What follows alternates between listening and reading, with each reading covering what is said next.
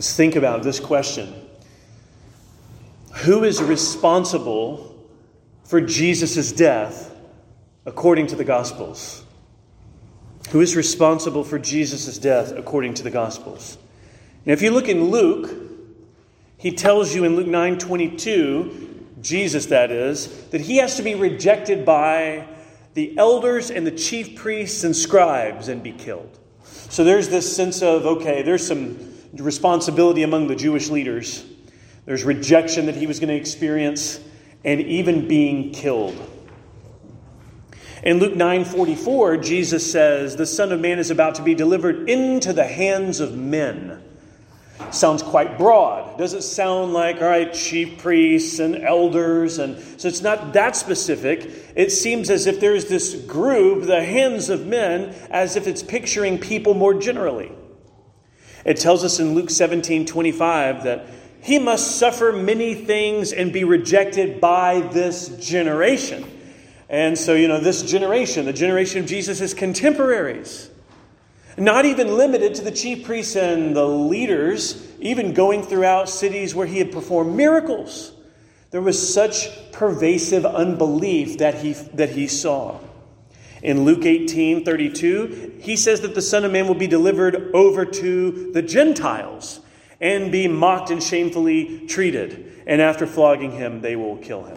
And it's interesting if you look in Luke's gospel and say, Luke, who kills Jesus? Who's responsible for delivering him over? Well, for Luke, he's answering the question in several ways by reporting the teachings of Christ. Because the Jewish leaders in the Sanhedrin are responsible. And in a sense, the hands of men refer to groups not limited to these religious leaders, and they're responsible. This generation, he says in Luke 17:25, and the Gentiles in Luke 18. Jews and Gentiles are responsible. The Sanhedrin and leaders, but also the soldiers of Rome. And yes, even the more broadly generation of Jesus' contemporaries. All of these are right answers.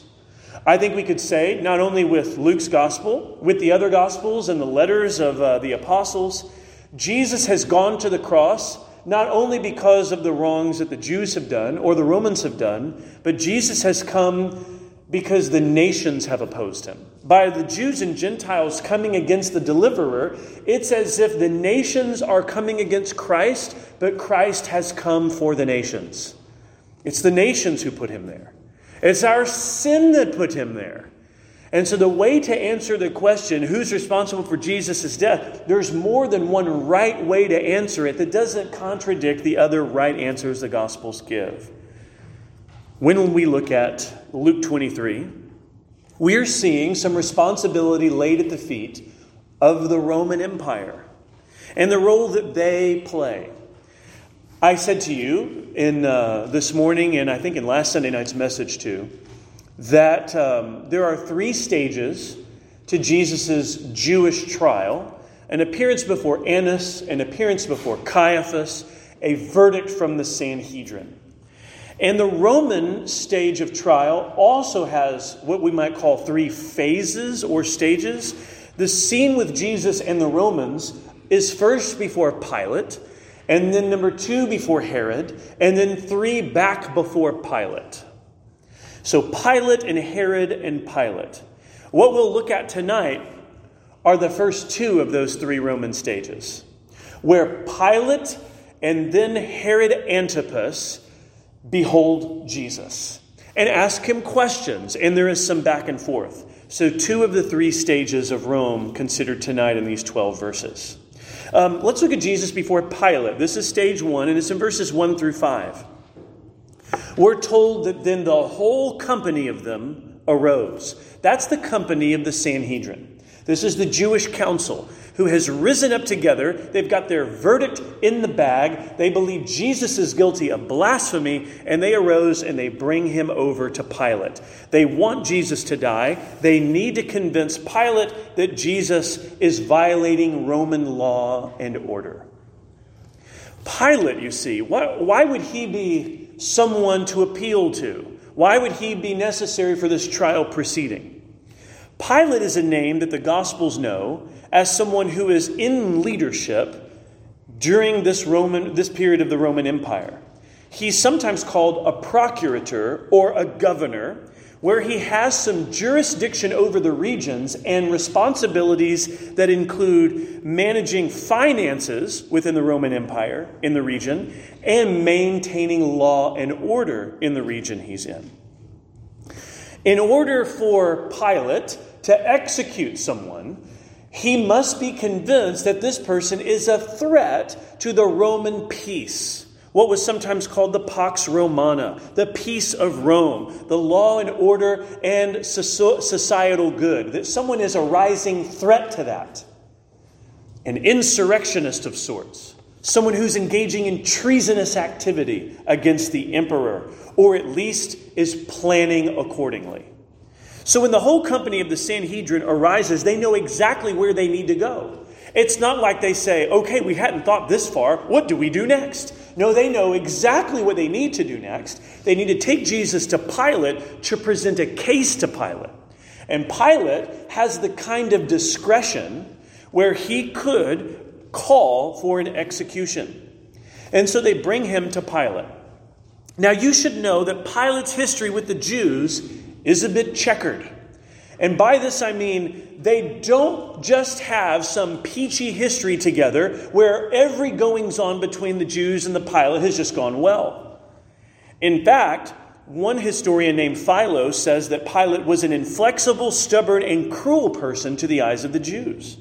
Why would this have been any kind of description of Pilate in the ancient world? Well, there are a few reasons for this. I'm going to cite a couple scholars here that give us some insight into Pilate's dealings with the Jews.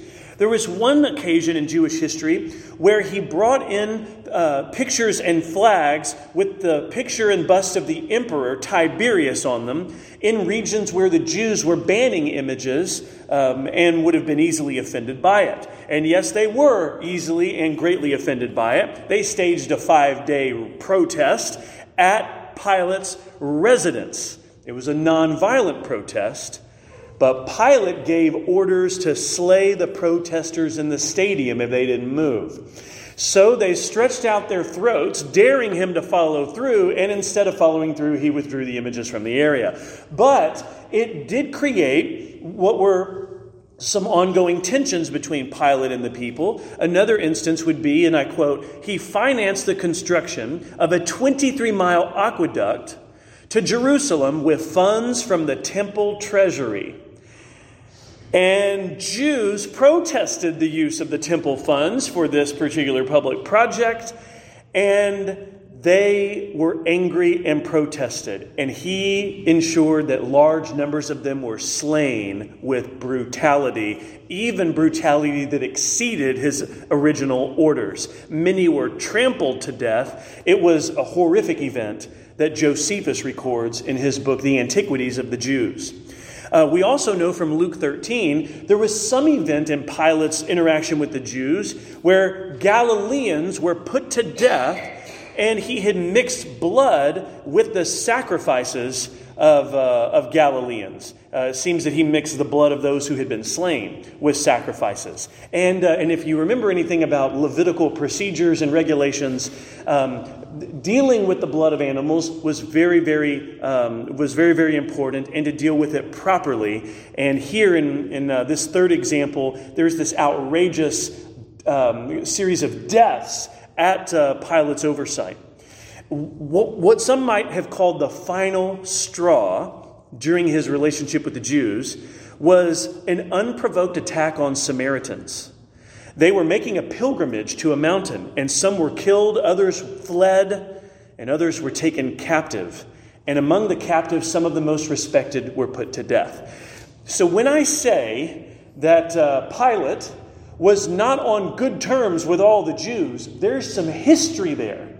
There is some pressure that Pilate has to not further provoke Jews, which can explain why things later in Luke 23 go the way they do. That even Pilate personally believes at this point in his relationship, it's better for him politically to give in to the Jews because they have a history. And it's a history that's been marked by death and violence. So Pilate has the authority of life over death.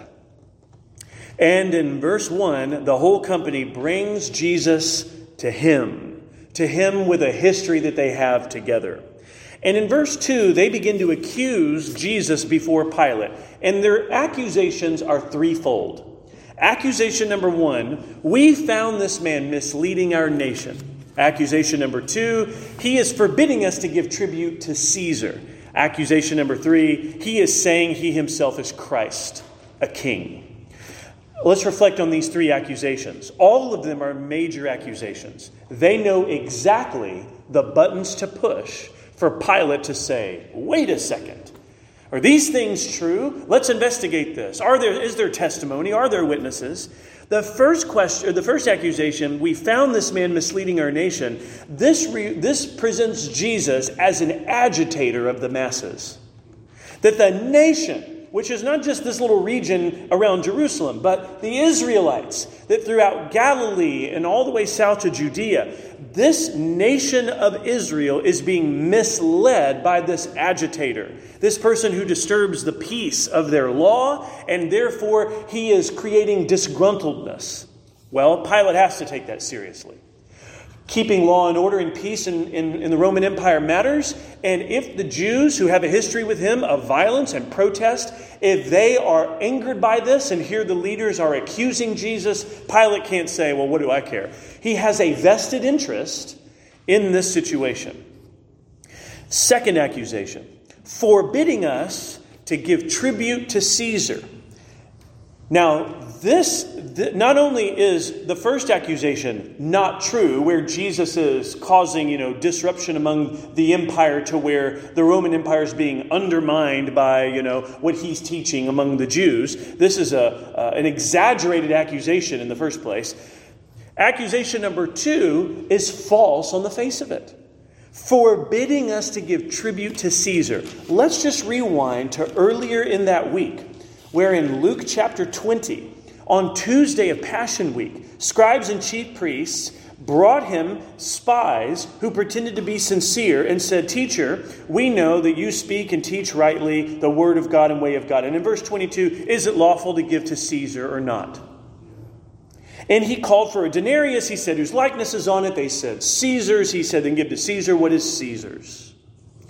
When you read an accusation, he's forbidding us to give tribute to Caesar, it is completely contradicting Jesus' own instruction to them. He actually said to give tribute to Caesar. So they are knowingly exaggerating and even presenting false testimony to accuse Jesus. Why would Pilate care about that? Not only is accusation number 1 hitting on the idea of peace among easily disgruntled Jews in the nation, Pilate is responsible for finances in this region. And if someone comes to Pilate saying that Jesus' teaching, don't give tribute to Caesar, well, this hits at the kind of thing Pilate's responsible over and for. Pilate has to take this seriously, so the charge is quite clever. One writer puts it this way: the charge means that Jesus brings financial risk to Rome and to Pilate as a financial administrator. So he's a very clever group of people. They know what to bring up to Pilate that's going to get him riled up. And then the third accusation. Jesus is saying that he himself is Christ, a king. We saw this in the last sermon, didn't we, in Luke 22? Are you the Christ? If you are, tell us. And this language about kingship and enthronement, Jesus uses this language about enthronement from Daniel 7. They ask him about being the Son of God in this capacity.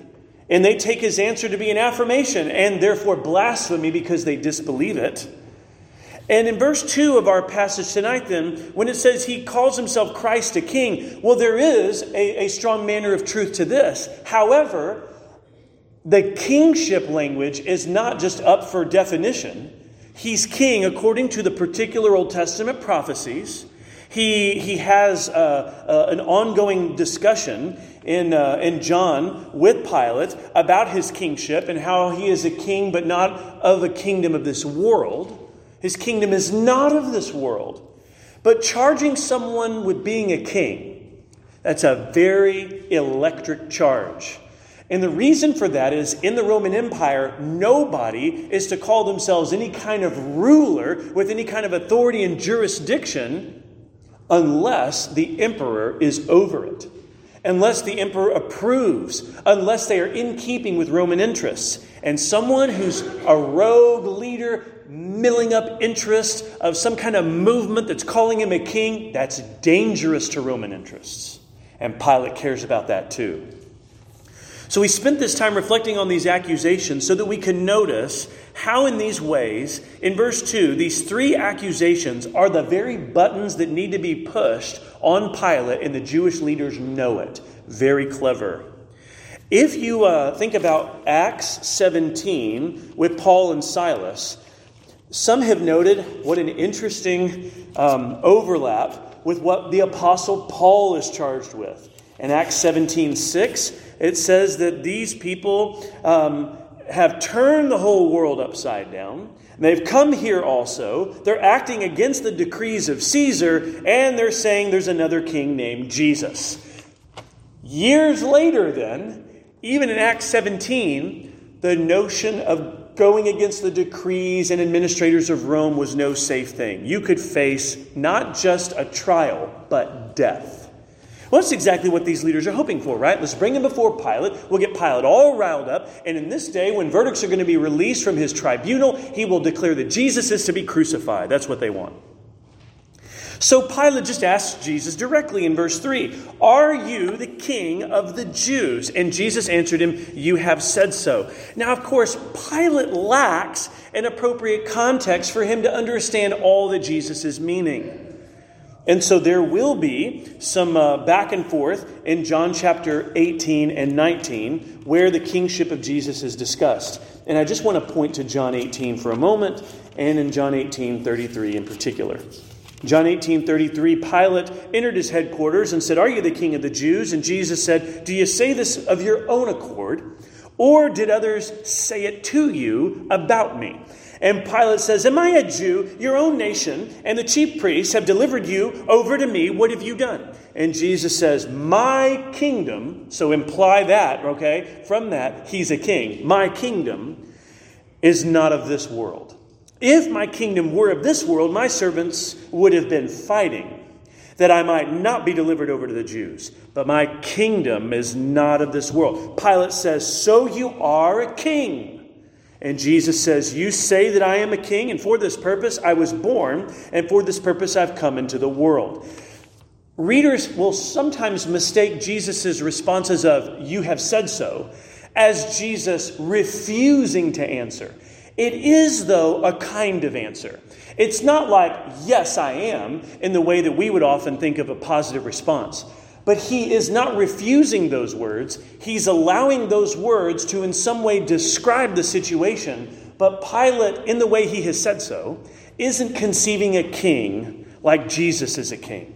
You know, the kings of the earth, they just know might and power and subduing and overthrowing enemies and battles and skirmishes and treaties. And they know what earthly battles and kingships which rise and fall are like. Jesus is not a king of this world in that way. His kingdom is not of this world, it's of heaven. When Jesus says then to Pilate in our passage tonight in Luke 23, verse 3, "You have said so," it is an acknowledgement of those words on his situation. There have been those who have written about this scene, and they've suggested that confession is something that Jesus is being called to do, right? Okay, so are you not? Even earlier in the Jewish Sanhedrin. If you are, then tell us. So they're looking for a kind of confession from him. But Jesus seems in a way to use language that avoids saying the kinds of things and in the kind of way that they want, even though the descriptions he allows aren't quite understood by those who are the parties in the same room. But one writer suggests confession was speech of people who had succumbed to the power of another. that to simply allow those words to be said to him and questions put to him, and to simply succumb to the moment and give those words right back to them with all of these affirmations, would be a kind of acknowledgement of superior power in the room. And perhaps the manner of Jesus' behavior and speech refuses to portray that he is succumbing to greater powers.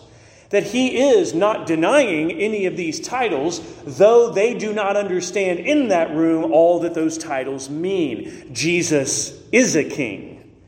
His kingdom is not of this world. And so when they use language like Son of God or Son of David to Jesus in Luke 22, or Christ. So he didn't use Son of David phrase, but Christ, which is the equivalent. Or in Luke 23 about a king of the Jews. This language is speaking at something that is true. More has to be understood and processed by the people in the rooms.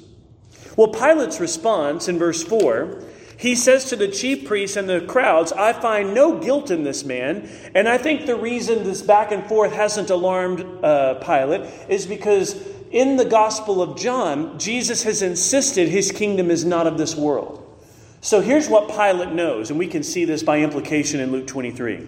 Pilate knows if Jesus is a king, he's not any threatening king to the Roman Empire. In other words, he's not a king that's about to take up arms with an army and lead a charge against Rome and seek to overthrow Caesar. That is not Jesus' strategy.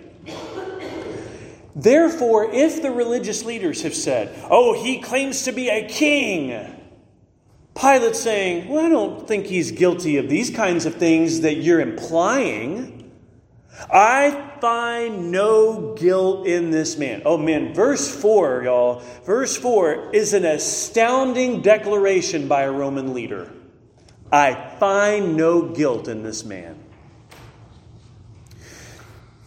Now, he doesn't view Jesus, therefore, as not speaking of himself as a king or having a kingdom.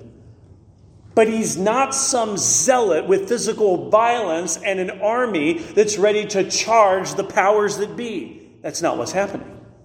In fact, he's very much like the suffering servant of Isaiah 53, verse 9.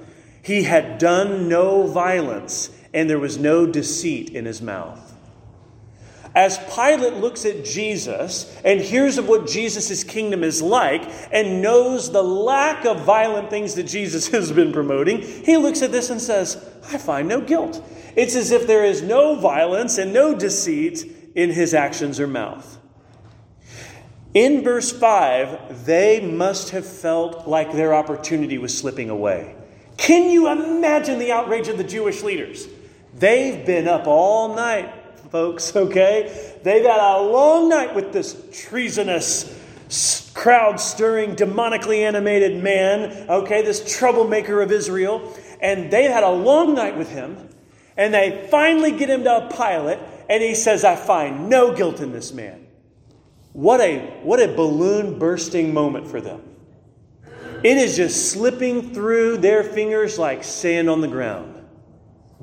And it says in verse 5, they were urgent. Oh, I bet they were. I bet they were trying to rouse one another up from dozing off and trying to get anybody that could speak to speak, and all at once if necessary to overwhelm the scene. He stirs up the people in verse 5, teaching throughout all Judea, from Galilee even to this place. They're just reiterating what a nuisance and divisive figure he is. And he's saying, it's not just a local problem, Pilate. It's not a local problem. He has been all over the place throughout this whole land causing mayhem, Pilate. And they are urgent. The language stirring up the people. Where? All throughout Judea. From Galilee in the north, even to this place in the south. He is a troublemaker of Israel.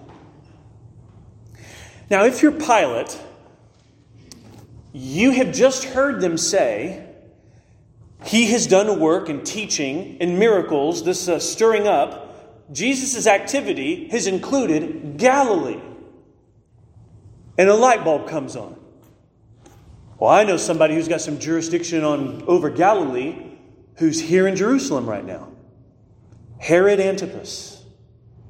And I find no guilt in this man, but if Jesus has been doing things around Galilee, then we're going to put Jesus before this man. So there are probably a couple reasons why Pilate is sending Jesus now to Herod Antipas. Number one, it is because Jesus has apparently been doing work where Herod Antipas would have some oversight and some vested interest in keeping things calm and subduing any riots and divisiveness and movements that seem to be rogue and out of control. So getting Herod Antipas to weigh in can be helpful. But reason number two also seems to not, it doesn't contradict reason number one. I think they both can be true, but especially with reason number two, if Pilate doesn't have to be the only one making a decision about this, that can be helpful.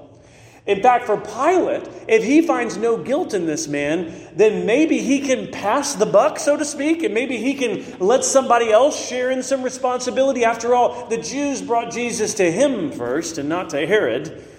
And so now, not because the Jews have asked for it, but because Pilate deems it prudent that Herod weigh in. And that if there is some cause to put Jesus to death, maybe Herod Antipas can figure that out or know already.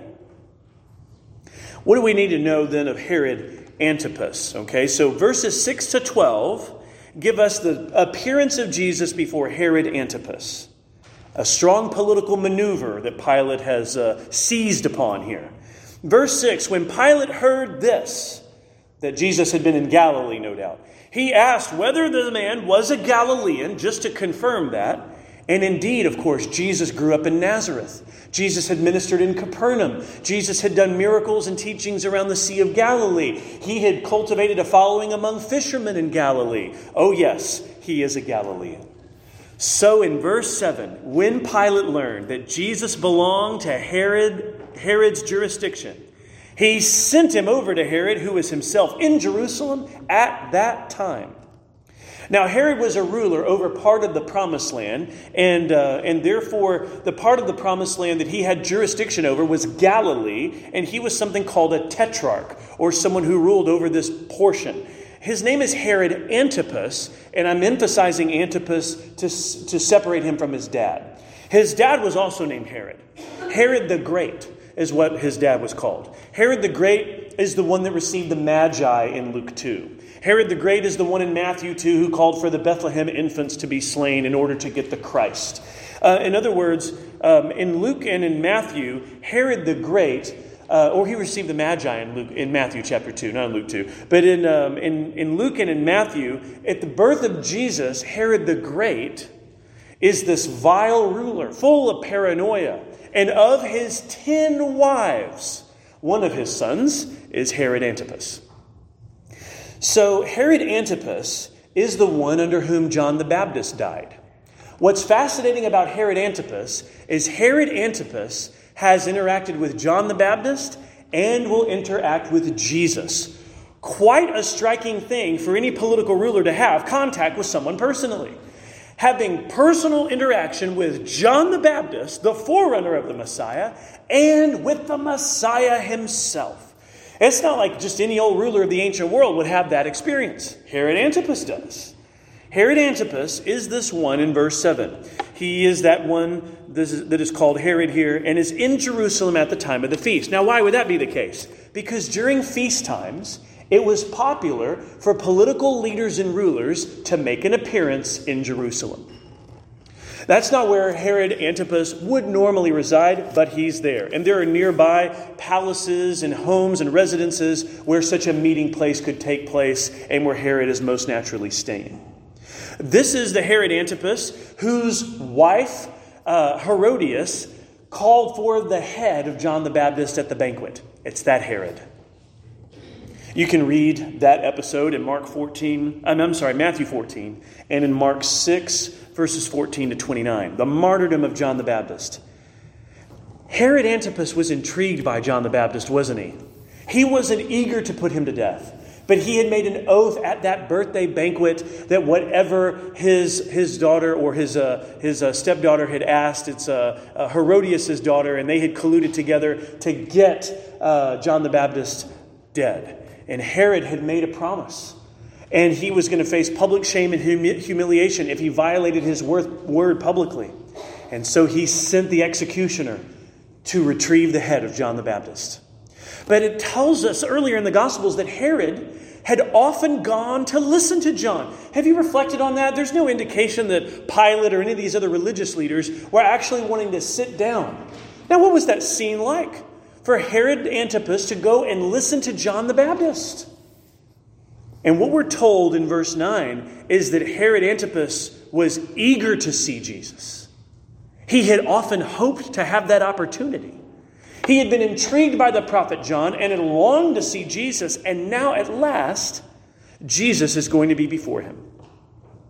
We know in Herod Antipas's day that the Pharisees had tried to warn or threaten Jesus with the language in Luke 13:31. Herod wants to kill you.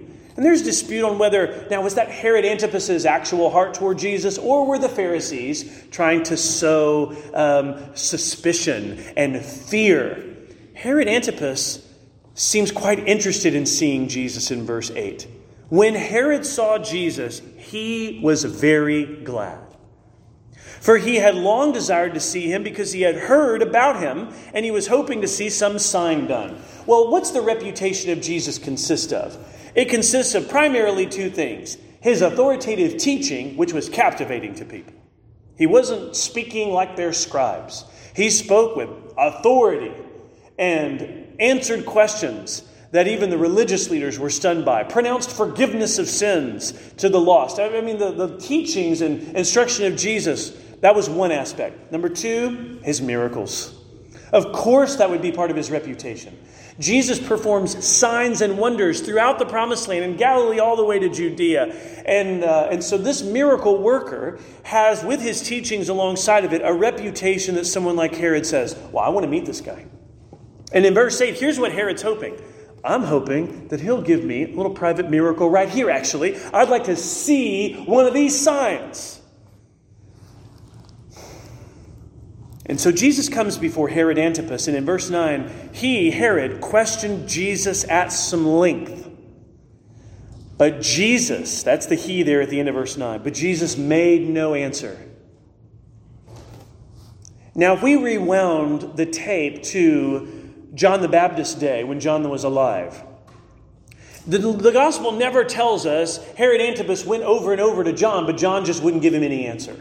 There seems to be an expectation in those narratives that there's actually teaching and words that Herod Antipas is listening to from John. That's what the text tells us.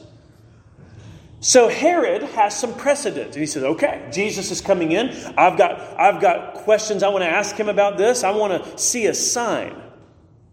So what kind of questions is Herod asking? Well, the details aren't given, but in verse 8, he wants to see some sign done by him, and he questioned him at some length. Likely, these are superficial questions that would hover above the level of, would you perform a miracle? Would you do that? Would you do this? Would you perform this? Can you do this kind of sign? Questioning Jesus at some length.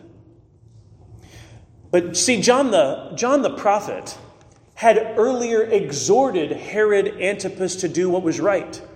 John the Baptist had confronted Herod for his unlawful taking of his brother Philip's wife Herodias. John had applied the scriptures and the word of God and called for Herod to do what was right and to repent and to do righteousness. But you wonder, as those months had unfolded and years pass, whatever timetable we're looking at here, in verses 8 and 9, here's Herod's moment to sit before the one, or stand before the one, that John the Baptist had called the Lamb of God. The one that would take away the sin of the world. The one that John the Baptist's ministry prepared the way for and was a forerunner of. Here Herod has his opportunity. There does not seem to be a display of repentance. There does not seem to be grief and sorrow. If there were any positive questions where Herod is pleading for truth and to learn, Jesus' response demonstrates that would only be superficial. These questions are not from the heart of a person that is seeking the truth. Herod is just seeking a sign, you see.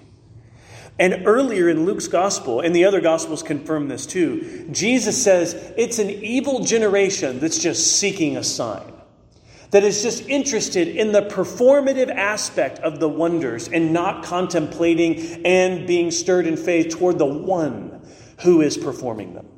it seems that in verses 8 and 9, we are to see a superficial display of Herod.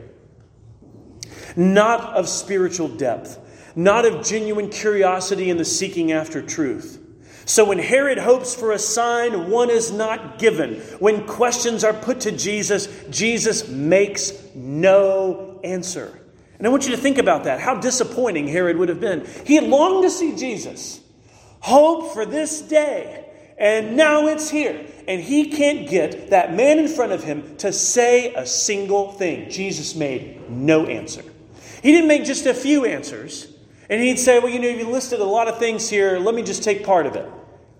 He made no answer. Again, demonstrating that he is the suffering servant of Isaiah 53. In verse 7, he was oppressed and afflicted, and he opened not his mouth. He was like a lamb led to slaughter. When you see Jesus not making an answer, the gospel writers are trying to show you, even through allusion and echo of the Old Testament, Jesus is the servant of Isaiah 53, not opening his mouth. So you shouldn't look at this and say, well, man, I know it's been a long night for Jesus, but why is he being so rude? Here's a Herod Antipas, this political leader. Can't Jesus just give him one answer? Rather than seeing it in some kind of personality conflict or some issue of manners or politeness, instead you should see this through the lens of Isaiah 53. The Jewish and Roman Gentile leaders have been gathering together against the Anointed One. And he's the servant of the Lord from Isaiah 53, and he opens not his mouth. And it's the surprise of the leaders. It's the surprise. He made no answer. And the chief priests and the scribes stood by. Ha! Look who followed. Look in verse 10. Okay, so what I find fascinating and humorous about this is they sent him over, and all of the chief priests are like, Pilate, okay, he's going where? Okay, and where's that? Okay, we'll be right back. And so where are they going? Well, they're following Jesus because they need to make sure that whoever Jesus is talking to, that those accusations against him are clear, that they can make their case, that they can insist on what Jesus has done wrong. So there in Herod's place right there are the chief priests and the scribes. Okay, they are not giving up. You can admire their persistence, okay? That's about all they've got going for them, is they are not giving up. You don't have to admire their persistence. In verse 10, the chief priests and the scribes stood by, vehemently accusing him. They didn't say, we'll just be right outside. No, right there they are. Relentless. They're relentless, and they are accusing Jesus of the same kind of things. Now, what might they be accusing Jesus of? I think something along the lines of, he misleads our nation. He tells us not to give tribute to Caesar, and he says he's a king. I bet they haven't tried to be any more original than that. The same stirring, provocative accusations. They are so worried Jesus is going to be released. And later in Luke 23:15, here's what Pilate is going to say to them. Well, verses 14 and 15, really. You brought me this man as one who was misleading the people. And after examining him before you, behold, I did not find this man guilty of any of your charges against him. Neither did Herod, for he sent him back to us. Look, nothing deserving death has been done by him. So in our scene tonight, where we've seen Jesus before Pilate and we see Jesus now before Herod, both leaders find no guilt in this man deserving death. Now, that's not to say Herod Antipas isn't put off by Jesus' non-answering state. But that doesn't require crucifixion as a result, okay? So here's Herod Antipas, and even though these people are vehemently accusing Jesus before this Roman leader, it says in Luke 23:15, Herod found no truth to that charge. Now, Herod is aggravated. Herod's behavior in verse 11 is inexcusable. Look at what he does do. Verse 11 of our passage tonight says, Herod with the soldiers treated Jesus with contempt and mocked him. The soldiers, no doubt those who are already within Herod's guard, because Herod's renown and position would mean he travels with guard. It's not like Herod's just going to travel around by himself. He's got armed soldiers. But also people like the other temple guard and officers that had helped to arrest Jesus. It's been a long night for all of them. And while they have shown contempt and while they have mocked, to that point, Herod had not joined in. He joins in here. In verse 11, he joins in with his soldiers, treating Jesus with contempt and mocking him. He does not believe that Jesus is who he really claimed to be. And then, arraying him in splendid clothing, he sent Jesus back to Pilate.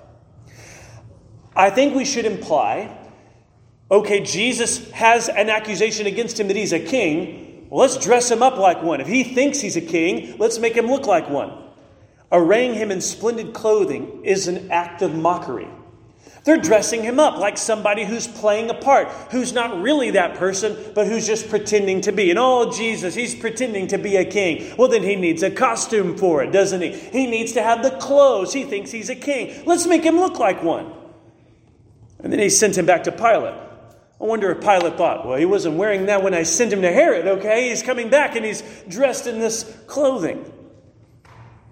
But while Herod and Pilate had a history of their own that was tense and had some animosity, it says in verse 12, Herod and Pilate became friends with each other that very day. It reminds us of the chief priests and Pharisees and Sadducees, some of which would have never spent time with one another, but who were brought together because of a common enemy. And here, Herod and Pilate, these rulers in the Roman Empire, Pilate's role and Herod's role, they are friends together that day because of their treatment of Jesus. It's just like, yeah, can you believe this guy? And the accusations against him, what he's portraying himself to be, and now what the people are exaggerating is the case. So while Pilate and Herod do not find Jesus worthy of death, Herod has joined in the mockery of it. I'm reminded of what Luke, the writer, gives us in the book of Acts. Not only does he give us this scene about Herod and Pilate, in Acts chapter 4, here's what we're told in verse 23. When some of these apostles had been released, they went to their friends and reported what the chief priests and elders had said to them. And when their friends heard it, they lifted up their voices together to God, and here was their prayer. Let's pay attention to the prayer of Acts 4. Sovereign Lord, who made heaven and earth and the sea and everything in them, who through the mouth of our father David, your servant, said by the Holy Spirit, why did the Gentiles rage and the peoples plot in vain? The kings of the earth set themselves, and the rulers are gathered together against the Lord, against his anointed one. And here's their application and interpretation of Psalm 2 there. Acts 4:27, for truly in this city there were gathered together against your holy servant Jesus, whom you anointed, both Herod and Pontius Pilate, along with the Gentiles and the peoples of Israel. That's a lot of people named and gathered together against the anointed one. And then they say in their prayer, they did this to do whatever your hand and your plan had predestined to take place. And so now, Lord, look upon their threats and grant to your servants to continue to speak your word with all boldness while you stretch out your hand to heal, and signs and wonders are performed through the name of your holy servants and your holy servant Jesus. When they had prayed, the place in which they were gathered together was shaken. They were filled with the Holy Spirit and continued to speak with boldness. You see, they knew that even in the early church, people were gathering together against Jesus. And the way they gathered against Jesus in Acts is they gathered against his people. And when they beheld the boldness of Christ in the gospel story, and when they knew what God had planned to take place, even all the human machinations of Pilate and the Roman leaders and Herod and the Jewish authorities, none of those things were outside the plan and sovereignty of God. Rather, those things were accomplishing what the hand of God intended to bring to pass to the death of Jesus on the cross. And so therefore, the early church thinks about Christ, and they think about those gathering together against the anointed one and say, the Lord was with him and the Lord is with us. Christ was bold and persevered. We can be faithful and we can persevere.